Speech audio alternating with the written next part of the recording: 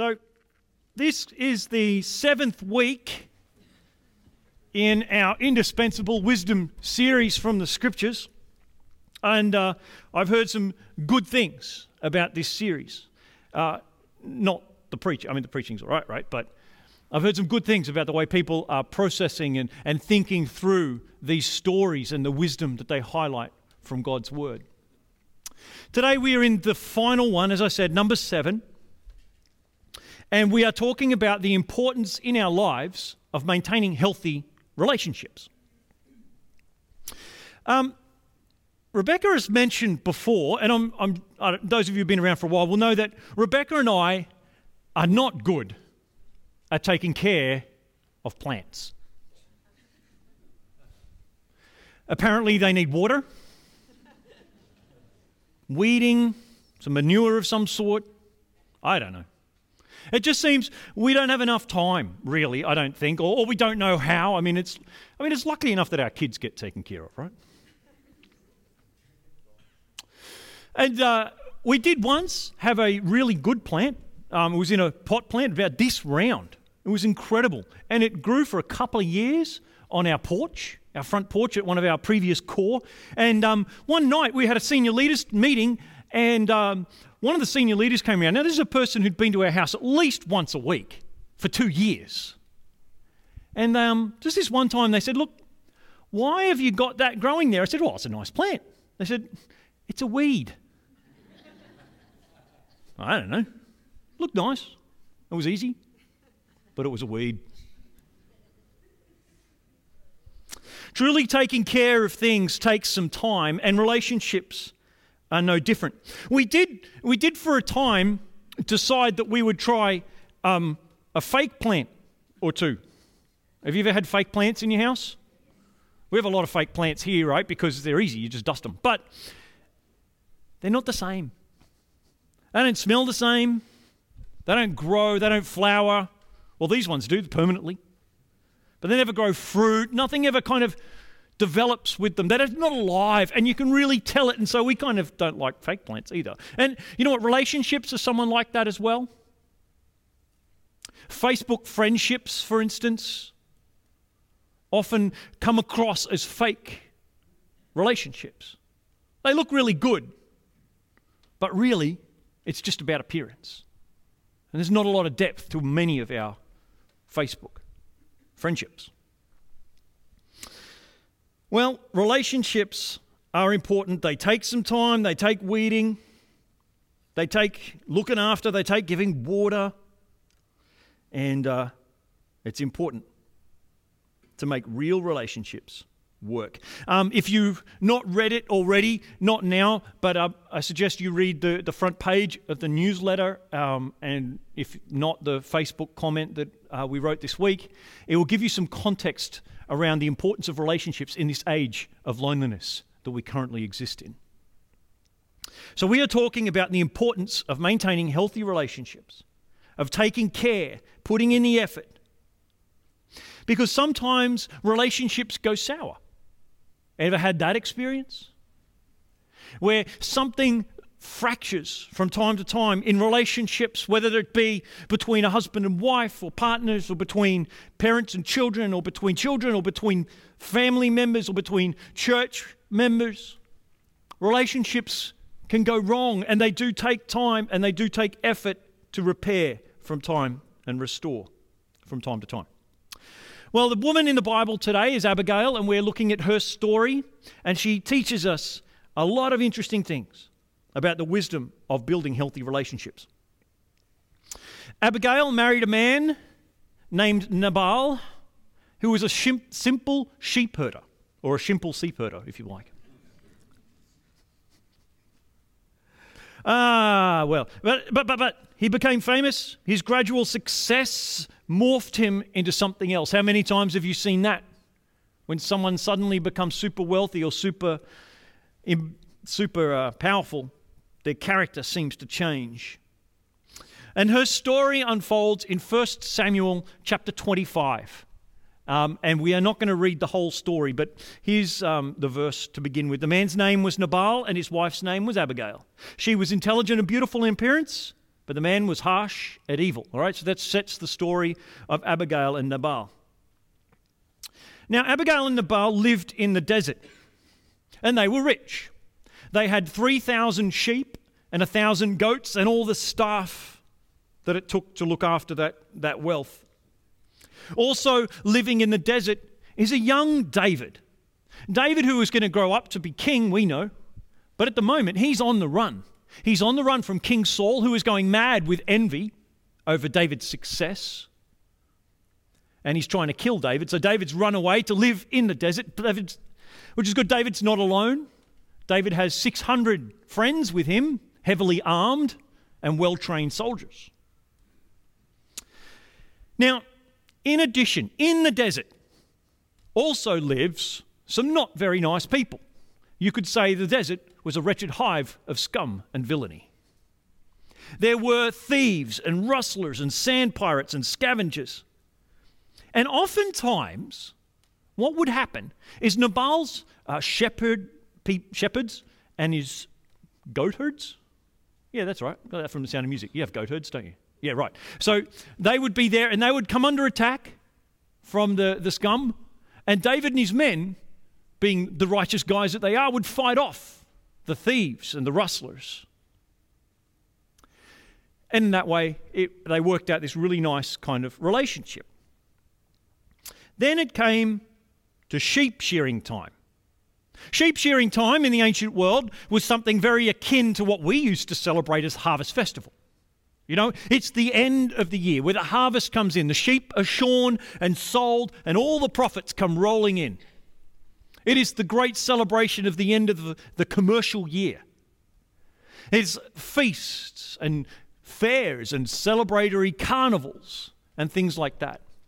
And Nabal, being the rich landowner, would organise one of these great festival weekends. And along to the festival weekend, David sends 10 of his men and he says, look, go and see Nabal and ask him for some of the leftover food so that we might have something to share as well.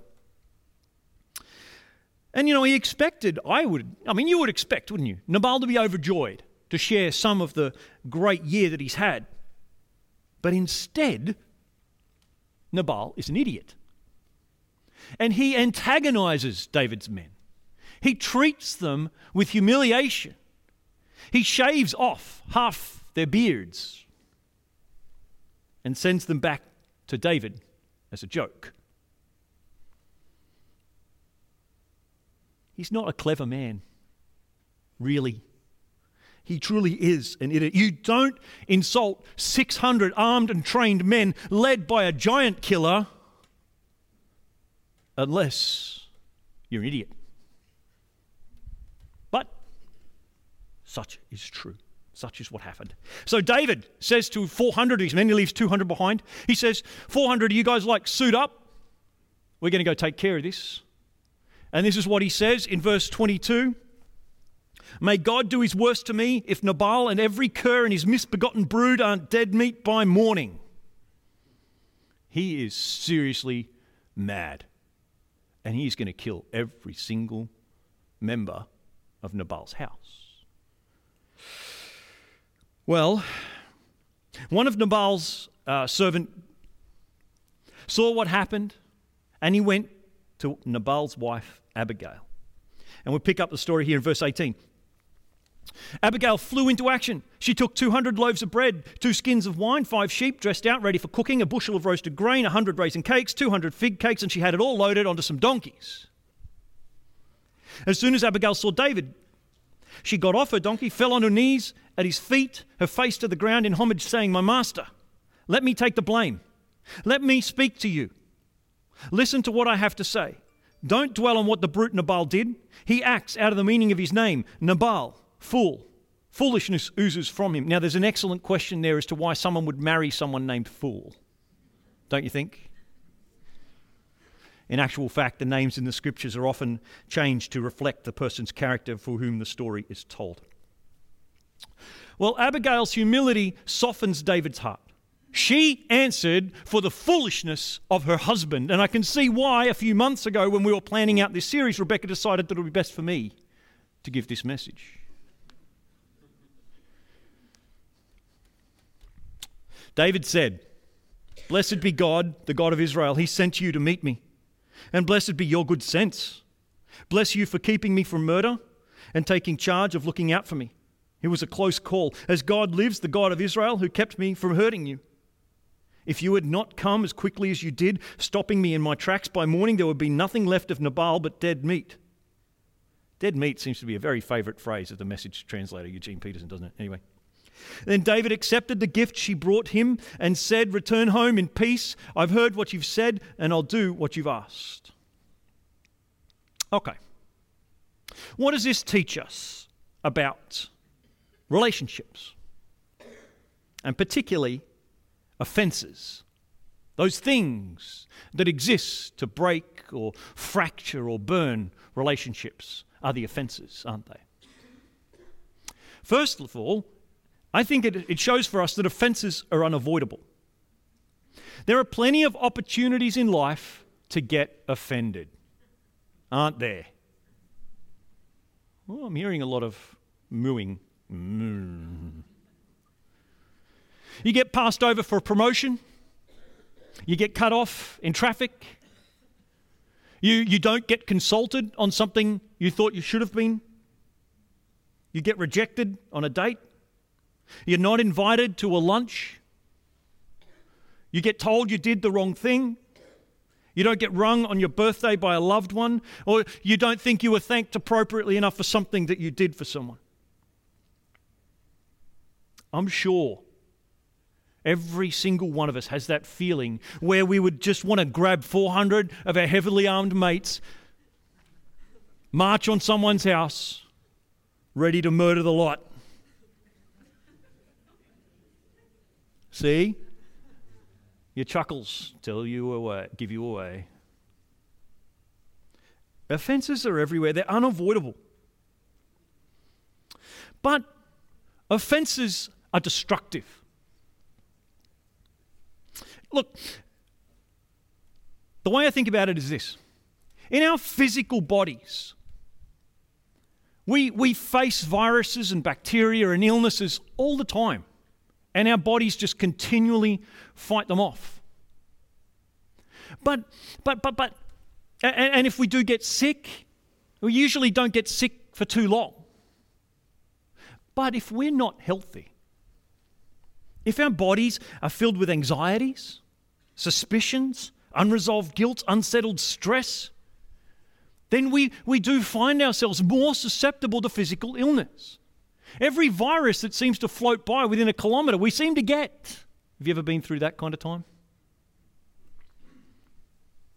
Our resilience fades and is replaced with vulnerability to illness. And I want to tell you that churches and families and relationships and communities are all living systems in much the same way as your physical body.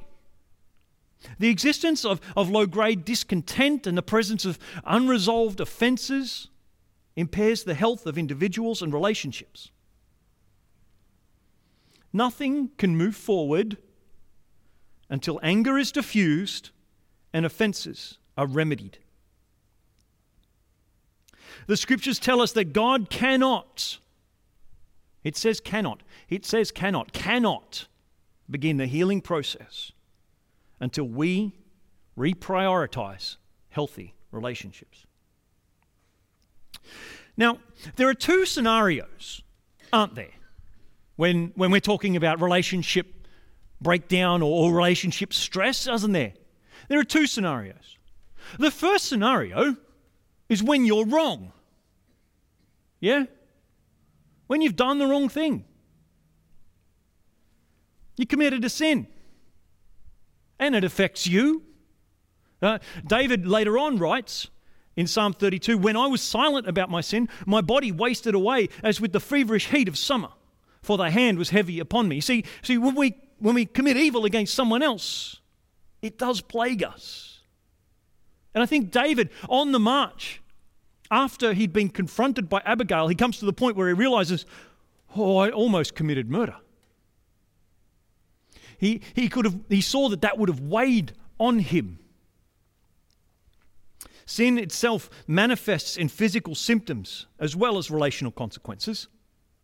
Look what Paul writes in Romans 6:23, that the consequences of sin is death, or in the older translations you might have read, the wages of sin is death. He's not talking about physical death. You're all going to get that anyway. He's talking about relational death, social death, the death of marriages, families, finances, churches, all those things. And for those times when we're in the wrong, the Bible provides very simple guidance. Through repentance, we take a leaf from the life of Abigail. When we stop, we realize the mistake we've made, the effect it's had on others, and we truly seek to restore the relationship with sacrifice and humility. And when we do that in the name of Jesus, the relationship is the death of the relationship is avoided. The wages of sin are paid, and healing and restoration can begin. But what about the other scenario? The scenario when you are right. When you are right. This is actually quite dangerous. It's relatively simple. Like, it's straightforward. It's not easy, but it's straightforward what you need to do when you recognize that you're in the wrong. That's fine. But when you're in the right, it can be dangerous. You can feel justified in grabbing 400 of your mates. You can attack others. You can use your rightness to endorse conflict. After all, you're right. Someone once said, and I can't tell you who because there's a billion different people that are attributed to this quote, but it's this: being on the wrong side of the cross is humbling. Being on the right side of the cross is dangerous. Often I see people who are in the right use their rightness as a whipping post or a podium to denounce and condemn others. All in the name of revenge because they are right. The problem is, for me, and for all of us, I guess, is that Jesus, the author and the perfect example of our faith, didn't use his podium to condemn those who were responsible for his torture. Instead, he prayed for their forgiveness. It's a little bit frustrating, I will admit. So offences are unavoidable. Offences are destructive, whether we are right or whether we are wrong. They drive the wedge and ruin community. But also, offences are sticky. See, we talk about taking offence, don't we? It means be willing to capture another person's offence and hold on to it. Sin comes streaming through our lives all the time. It can come and it can go. We can stay unaffected. But if we take offence, when we choose to hold on to it, and I will admit, the closer you are to the person who sins against you, the more likely you are to take offence, aren't you? If it's someone you don't care about, you can just let it fly. Except if they cut you off in traffic. I have real trouble. But generally, it's those people who are closer to you, in community, in church, in families, in marriages, that you can take offence from. Well, here's what Jesus says, something very interesting in John chapter 20. He says, if you forgive the sins of any, their sins have been forgiven them. Great. But if you retain the sins of any, they've been retained. If you choose to take offence, whether it's yours or someone else's, then heaven says those sins will be retained by you, because you're the one holding on to them. This continues the fire that burns between people in broken relationships. It clouds the atmosphere of community and hinders the flow of grace in marriages, churches, and families. So, what do we do?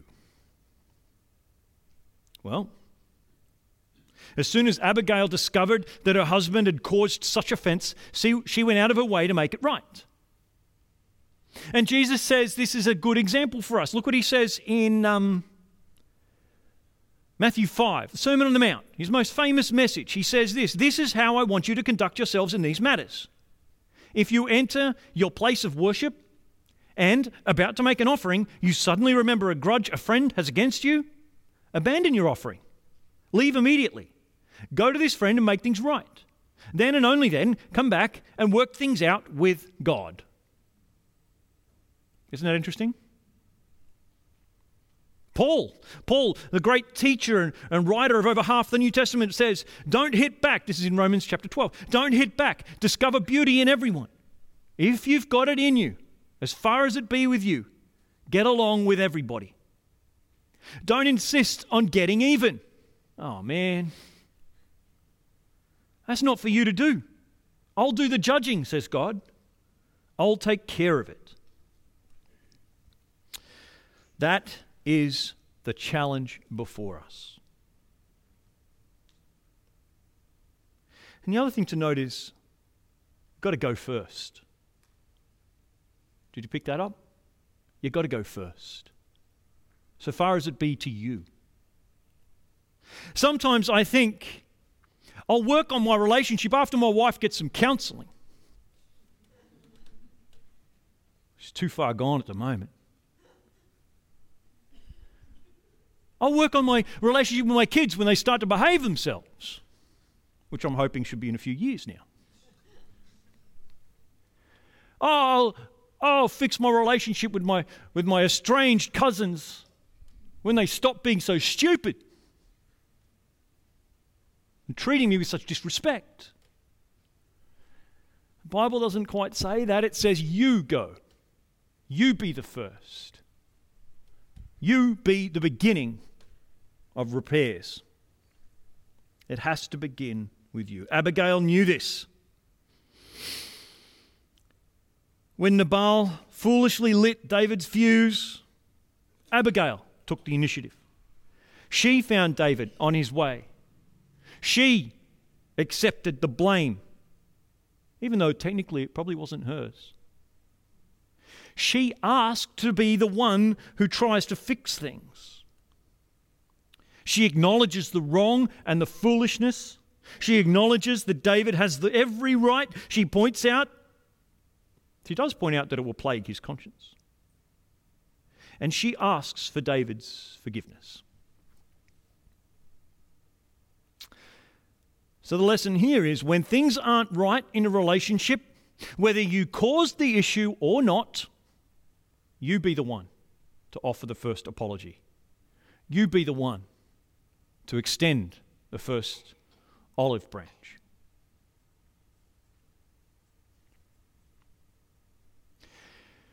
I wonder how often sometimes, my mind does funny things sometimes, and I wonder how often Jesus felt like in this sort of situation, you know? I wonder how often he felt like he would love to just grab 400 of his mates or 400 legions of angels with lightsabers and take on the world. He was slandered, betrayed. His friend and mentor was beheaded, as we read last week. He was pursued, hated, lied about, underappreciated, ignored, taken for granted, falsely accused, beaten, spat on, and hung on a cross. And yet after all that, he says, Father, forgive them, for they don't know what they are doing. It's not easy. It's not easy. We're going to reflect with a song this morning.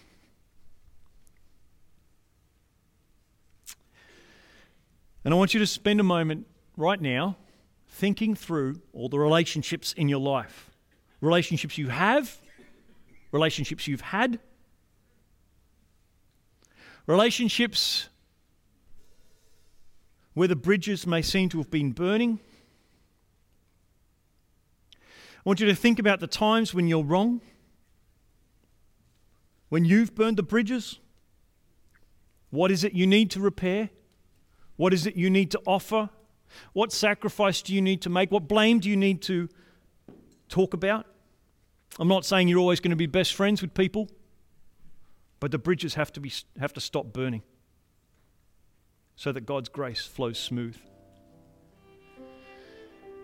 And those times when you're right, when someone has committed a sin against you, I want to say go back and have a look at the message we talked about forgiveness, because I think some of the wisdom that came through from that story would be very helpful to again go through.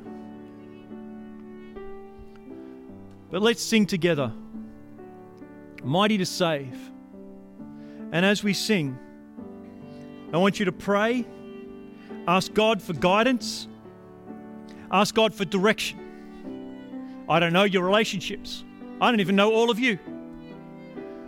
I don't know what could be broken, what needs to be fixed. Perhaps you don't know what the next step is in trying to repair a relationship. Maybe it's a time for you to step out of your comfort zone, to come and kneel before God and say, God, please help me figure this out. It's a place of prayer. Thousands have knelt here over the years. It's a place where, well, there's nothing quite magical about it, but it's a place where if we step out of our comfort zone in our seats and we kneel before God, it just happens that God we seem more open and able to hear God's guidance and direction. Perhaps you'd like to come and kneel as we sing this song. Or perhaps for you may ask to pray for guidance as to how to repair, fix, and build the relationships of your life. Let's sing.